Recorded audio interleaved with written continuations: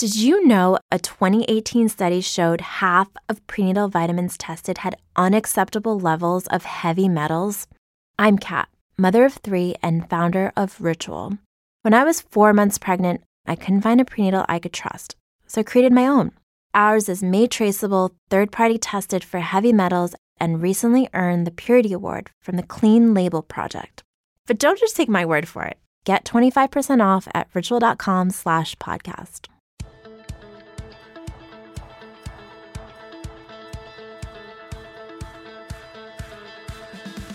Hey everybody, it's Joe Trippi and welcome back to That Trippi Show. The election's over. Biden is at 306 electoral votes. And let me tell you, that is the highest electoral vote for a challenger against an incumbent.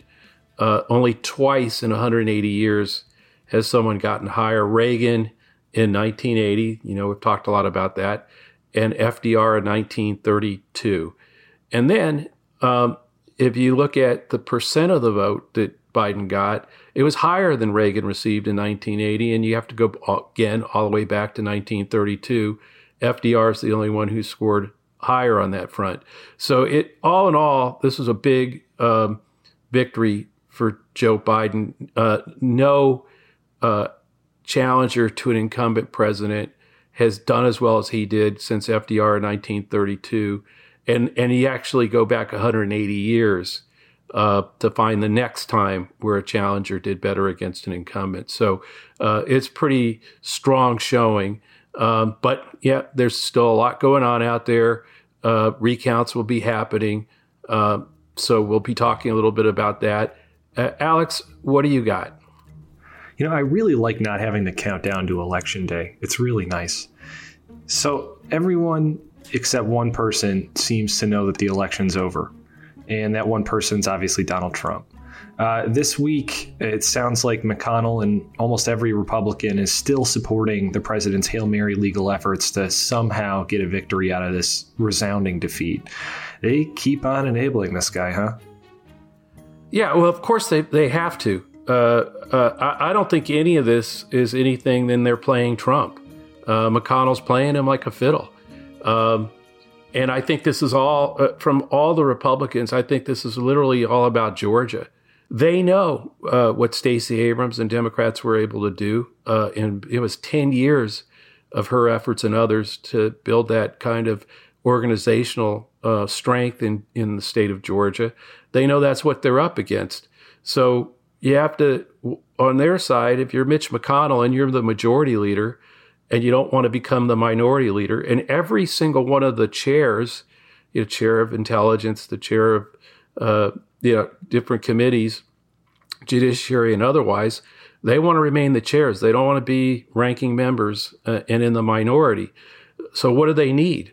Well, they need to win 2 states in Georgia. What do they need to do that? They need to replicate that massive turnout that Trump generated, not them. I don't think Perdue or Loeffler did that. That was Donald Trump. That was a massive turnout in rural areas of the state and across the country, that turnout that he generated. So they're going to need him to go down there and do all those rallies. Hey, could you go? Yeah, so here's the problem. 48 Republican senators say, Mr. President, it's time for you to concede. Oh, and then, by the way, a week from now, Mitch McConnell gets on the phone and calls President Trump up and says, hey, after we recognized Joe Biden and kicked you to the curb, could you please go down? Don't be mad at us. Go down to Georgia for us. I don't think that would be turning out very well. So it's, no, Mr. President, we're fighting. You fight on, you fight on, you fight on. Oh, and by the way, you know where you can don't take revenge out on us.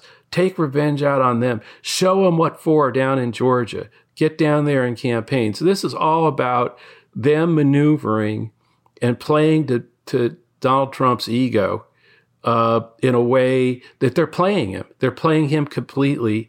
And yeah, there's a lot of danger in that for democracy and everything, but they don't care. This is just about hanging on to power, and to hang on to power, they need Donald Trump one more time.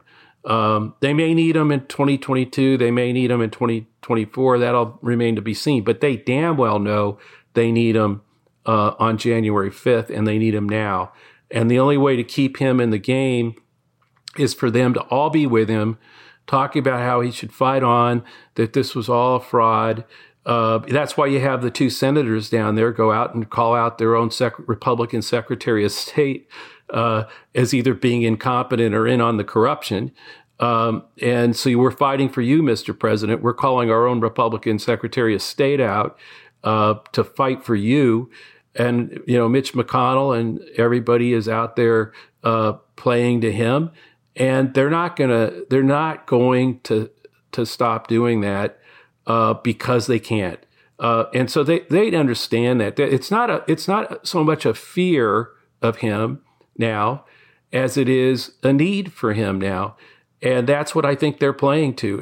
And they know that they can steer him into an all-out campaign effort in Georgia by asserting all the fraud charges, by defending him and not recognizing Biden, and then pointing all that anger and all that revenge seeking that the president has in him on a mad dash, 10 rallies in Georgia to get out his vote. And I think that's all this is about. It's the only thing this is about. So meanwhile, as the Biden lead continues to tick up, I think we'll see a couple 100,000 more votes over the next couple days, and even more as a lot of these Democratic-leaning states count their mail-in ballots. He's getting closer to where some of the national polls had him in the last couple of days. I got to ask for your take on where we are with polling right now and what the hell we're supposed to do moving forward. Look, I don't think there's any way around it. Polling's broken right now. A lot of the fixes that pollsters looked at in 2016, the Pew put out a study that talked about what pollsters got wrong in 2016 in underrepresenting non-college whites. All the pollsters rejiggered things and oversampled that group, or made sure in their modeling they increased it, and it didn't work. There are big examples of it. I mean, everything from the poll that had Wisconsin, Biden up 17 points in Wisconsin, 10 days out or so, and we win by 20,000 votes. In Alabama, look, I think we had the best pollster of the party, and he called it exactly right all the way through 2017. But when you're going into that election with, thinking you're in it, and you wake up and it's we clearly did not. And by the way, we were oversampling and overmodeling what we thought would be, more than the benefit of the doubt on the modeling that would show an increase in those voters, but nothing like what happened. And the same thing in Montana. I mean, Senator Tester was saying that I saw him quoted as saying that he had been telling people, calling up donors and telling them they had to give to Bullock because he was up a few points.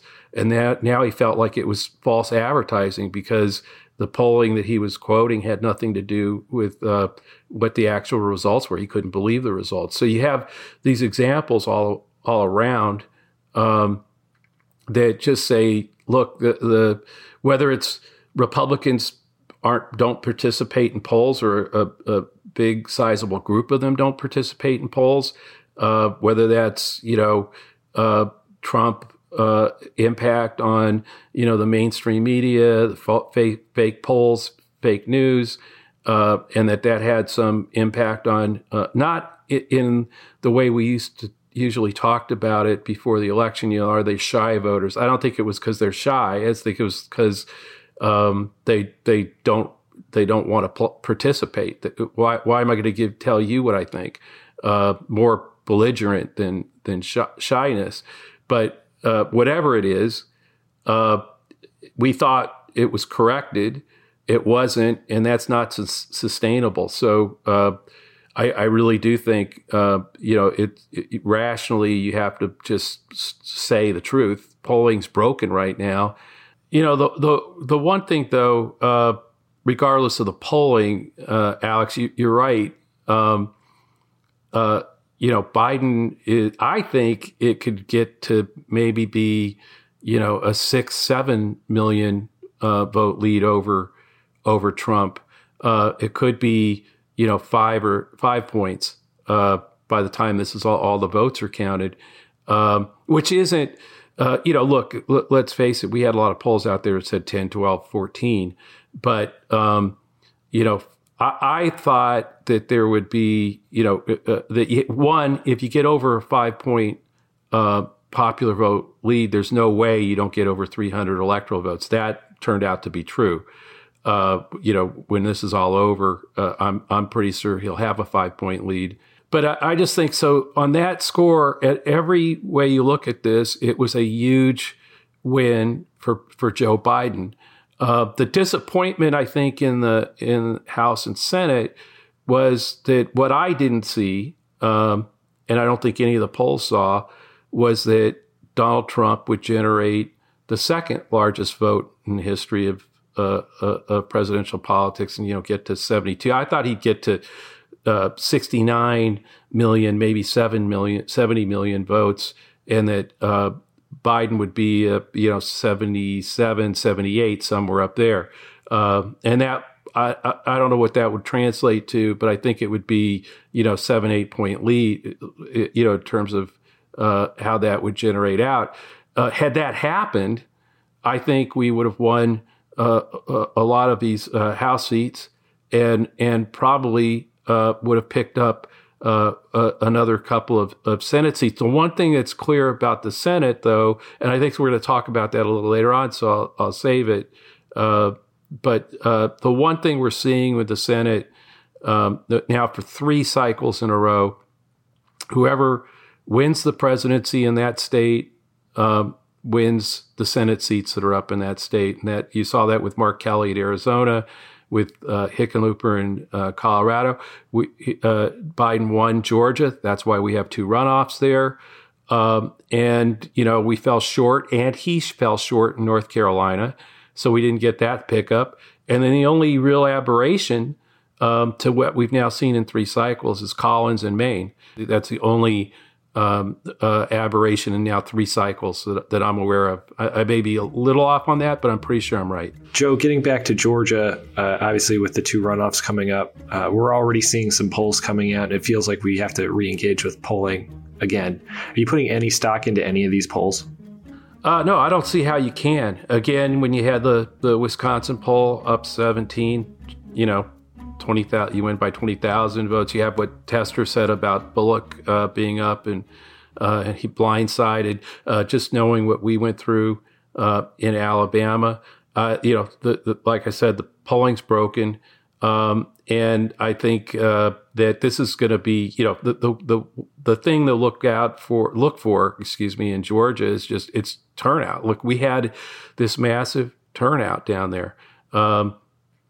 You've got and one of the things that I think people should think about, I think Dave Weigel tweeted Doug Jones got 673,000 votes when he ran in that special in December 17th that we were all part of when we won. Turned out a few 100,000 more Democrats.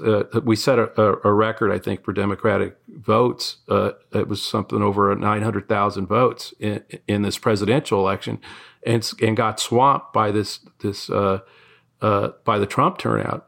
And now you flip that on its head a little bit. I think Georgia could be more like our special election in December 12th, right? Everybody in the world knows you vote on November 3rd. But are all those same people who came out with Trump and Biden on the ballot in Georgia going to do it again on January 5th? I mean, January 5th sounds a lot closer to December 12th to me. And so I think there's going to be a drop-off on turnout. And that's where I think this is getting back to what I was talking about earlier. We all, in Democrats, we know who the voters were who came out and gave us that, gave Biden that, 14,000 vote lead in Georgia, and put these our candidates, Ossoff and Warnock, into those runoffs. We have a organizational strength that Stacey Abrams and lots of people down in Georgia have been building for years, and they now know the names and addresses, phone numbers. They know exactly how to reach these people, and I think they're going to go into that.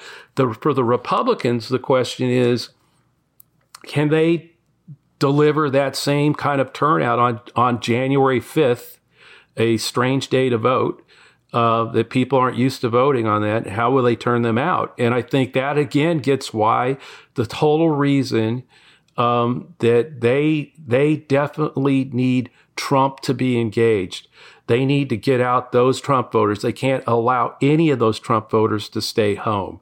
And so to the extent that the Trump campaign is over, he's a loser, President-elect Biden, anything that would depress that turnout, including him being more ticked at them for recognizing Biden than he is at the Secretary of State of Georgia for not outing all the corruption that doesn't exist. I think all those things play to the reality that as much as we think Georgia is something we can win, I think we can win it. I mean, I think we just need to get them the resources down there, not just the campaigns, but Stacey Abrams and other groups that are going to be working this. The Republican National Republican Senate Campaign Committee just announced right before we came to record this that they're raising $32 million just for a joint get out the vote effort, and sending 1,000 organizers into Georgia. They're doing this on the fly. We've got things in place because of people like Stacey Abrams and other leaders down there. So I think this is going to be an all-out turnout election, and I think that's the only real explanation for why the so many Republicans in the Senate who right now precariously sit on as the majority, with all the trappings of the Senate Majority Leader and the chairman of all those committees and so much power in their hands, they're willing to enable this guy and destroy the semblance of democracy, and put their power in way ahead of what's best for the country, and they don't give a damn. They're going to keep doing it, and they're going to suck him in to campaigning down there, and they're playing him. That's what's so bizarre about that, is that they know him well, they're playing him, and he's being played, and it's clear to me that that's all this is. Do you think there's a flip side to that, though, with the Democratic turnout? I know that a lot of Republicans, or at least national Republicans, are really jazzed and trying to fight for holding on to what they've got. But now that there's no Trump to run against, do you think we're going to lose some more enthusiasm on the Democratic side? I don't see that. I mean, I understand what you're saying, but again, we have an organizational structure in place that's going to be, talking to these voters in their neighborhoods, on the ground, whether it's text, door to door, whatever, they're going to get it out. Is it tougher for Republicans to get those that huge rural surge that we saw? Can they replicate that without? Think about this. Trump is not on the ballot. Remember, we saw this in 2018, where Trump wasn't on the ballot, and Democrats were able to get our vote out, and we won a lot of House seats, and really made some gains. With Trump not on the ballot, even with him, fully engaged in campaigning, can they get that same turnout? I don't know. I don't know if we can. I just think we're better positioned to try, particularly with so much at stake. And by the way, the other thing is, COVID and its impact on, we just had more jobless claims today as we record this. There are some things that may be happening that could just diminish a point or two of turnout on their side. I got to ask you our regular question about the direction of the party, Joe. It seems like this week people are still kind of pissed at each other online. You'd think we hadn't just elected a president with the most popular votes in history, but it seems like we're tearing ourselves apart again. And just explain this to me. It seems bad that we can't have more than one viewpoint existing at once in our party. Well, look, it's like I said, when you look at the Senate, it doesn't really matter that we have, run up 5-6 million vote lead in California or something. California's got 2 senators, so does Idaho. So you've got that problem both in terms of the Electoral College and in terms of the Senate. There's a lot of ways the same problem. We have to win in places that we don't have, that are not strongholds, if we're going to ever get a Senate majority. But then when you look at what's happening now with the census and what they're projecting, for the first time in history, California is losing congressional seats. For the first time since California's been a state, it's actually going to lose congressional seats with reapportionment. And so is New York. And so you look at where we're losing seats in places like California and Pennsylvania and Rhode Island and Minnesota. What states are gaining seats? Montana, Texas, Florida, North Carolina. So what's happening is the Electoral College is shifting away from some of our strongholds to places where we need to be more competitive. Montana goes from 1 seat; it will now have 2 in this next go around. So the problem with that is, and by the way, that affects the Electoral College, because the Electoral College is how many House seats you have plus your 2 Senate seats. So California is its number of electoral votes is going down. Montana's is going up. New York's electoral votes is going down, as well as House seats. Florida, North Carolina, Texas, they're going up. So when you think that, that's not great news for Democrats unless we can start to compete in places like Montana. In other words, you have to at some point say Joe Manchin in West Virginia is better, and who can compete there and win the seat is more important than some litmus test from any wing of the party. Because we can negotiate, AOC can negotiate with Joe Manchin far better than she can with Lindsey Graham. So, that's one fact right there.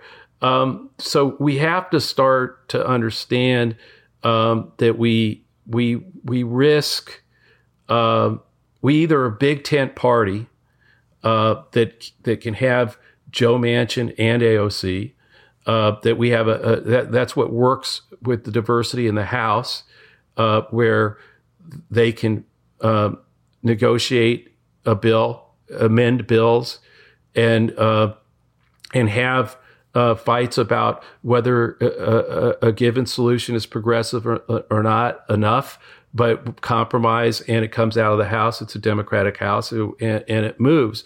The problem is that you can have all the bold ideas in the world. They're going to die in a desk drawer at McConnell's desk, and we've been seeing that. Look, I have been, I was like the most woke kid you could find on my college campus. I took on a big bank that was investing in apartheid South Africa. I literally led and organized students to march with Cesar Chavez for the great boycotts in Salinas, California. And then I went to work for Ted Kennedy to primary Jimmy Carter, from the sitting president of the United States, from the left. And what happened was, that was great, and I was right on all those things, but we got 12 years in the wilderness with Ronald Reagan and George Bush.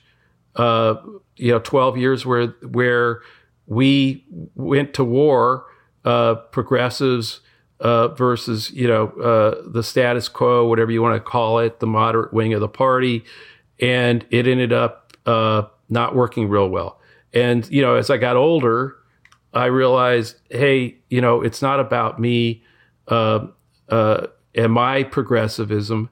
It's about getting power to push through the ideas, that I was hopeful the country would move in that direction. And the problem is, to do that, you've got to compromise. That's what democracy is about. We have to be a broad-based, big tent party that understands that, if we're going to win in Idaho, it's not going to be with, somebody who is just, putting out bold progressive ideas out there. That's just not how it's going to work. Unfortunately, it's incremental. And I think if you look at what's coming down we lost, we didn't win any of the legislatures we were going for. We didn't win the Texas legislature. There's big hope there in time to redraw these lines. They're going to redraw them. They're going to redraw them so that they have more safe Republican seats. Those seats are moving from places like California to places where they get to redraw, like Texas. And that's just reality. And so we can either join together, moderates, progressives, every wing of the party, to understand that we have to have a real long-term strategy, like they did, like the Republicans did, that put us in this position. Or we can just keep complaining that the Electoral College isn't fair, that the way the Senate is apportioned isn't fair, that we should have nonpartisan changing of redrawing of congressional lines. All that's true. But to get there, you have to win. We have to win. Joe Biden won. We now have the administration. We'll have an attorney general who actually cares about the Voting Rights Act. We'll have a bunch of an administration that's light and day from what we have with Trump. Now, the problem is, you can't sit there and go, oh, well, like Biden didn't have coattails. Well, you can't have coattails when essentially the Republicans have all been drawn into safe seats. Jim Jordan can sit there for frickin' ever. And there really isn't a whole lot we can do. We've got to be able to fight in these battleground marginal places, and we've got to be able to fight with candidates who can appeal to those voters. They're not there to represent me or represent you. They're there to represent the state of Indiana or the state of West Virginia. But we need to not be fighting each other, and need to respect that difference and help those people win. Or we're going to be a bunch of people with bold ideas that, like I said, die in Mitch McConnell's desk. This is about how do you people ask, how do you reconcile that people pushing for progressive causes are right, or how do we embrace progressives but still appeal to moderates? It's not a zero-sum game.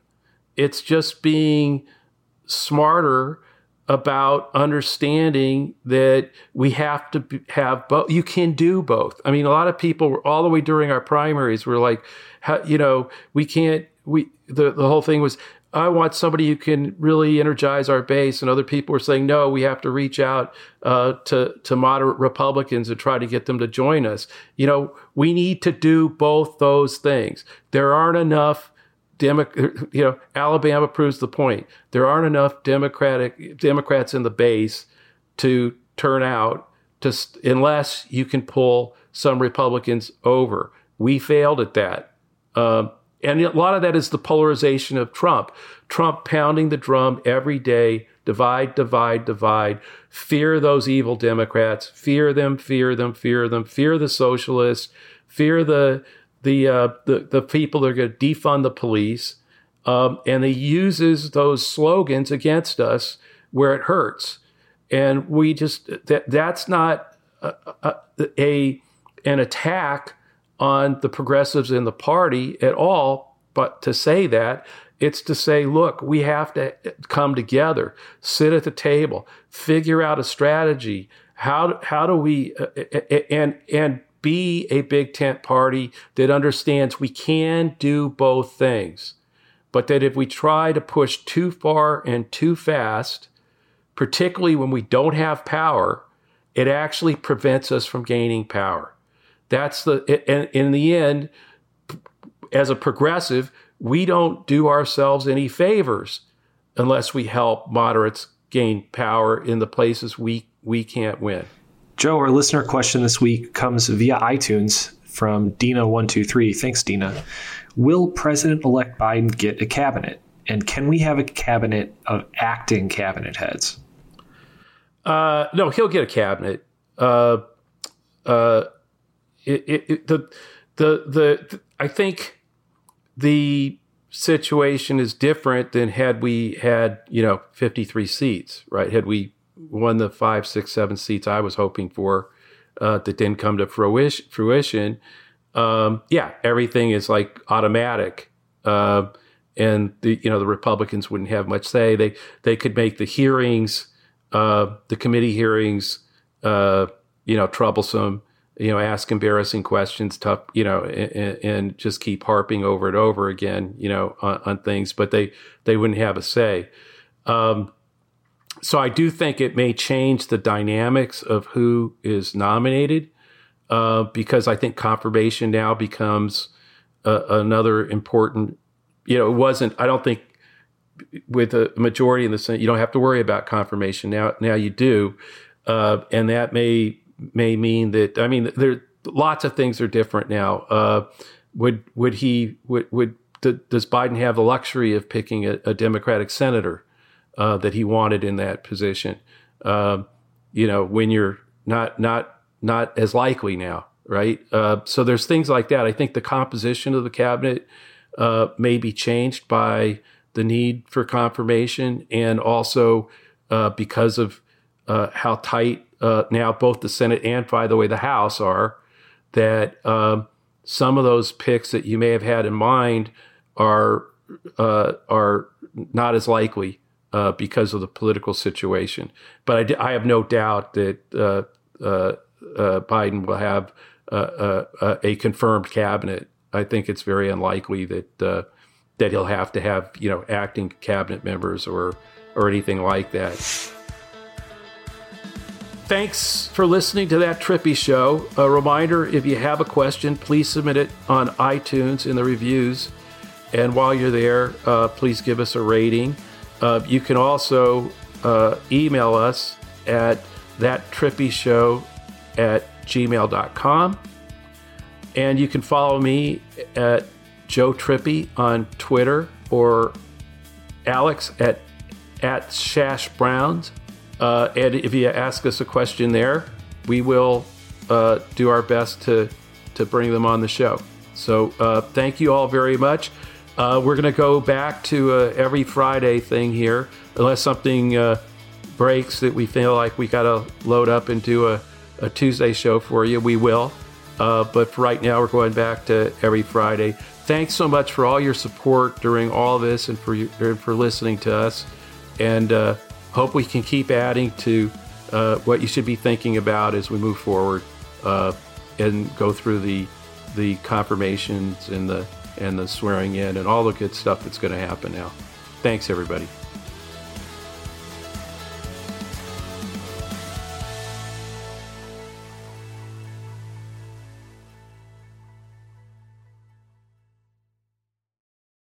For the ones who work hard to ensure their crew can always go the extra mile, and the ones who get in early so everyone can go home on time, there's Grainger, offering professional-grade supplies backed by product experts so you can quickly and easily find what you need.